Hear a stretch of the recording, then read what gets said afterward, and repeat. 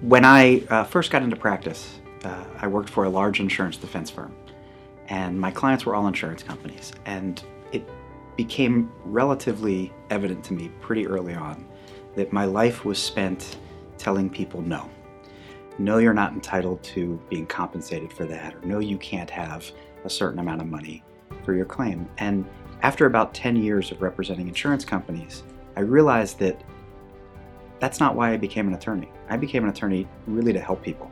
I've always wanted to represent people and take on their cause. And when you represent insurance companies, you're taking on the insurance company's cause, and that's not always the just cause. We started representing people about 9 years ago, and it's been terrific. The reactions we get when we're finished with a client, and we've made it rain for that client, is phenomenal. We really go out of our way to help the client understand not only what the outcome of their case is going to be, but what the process is going to be like.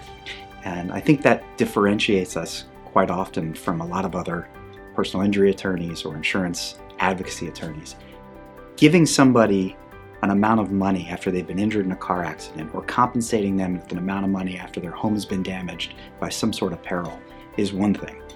But if the amount of money is all you're doing, and you're not helping that person through this event in their life, you're not really helping people. And we started this to help people. We want the client to understand every step along that way.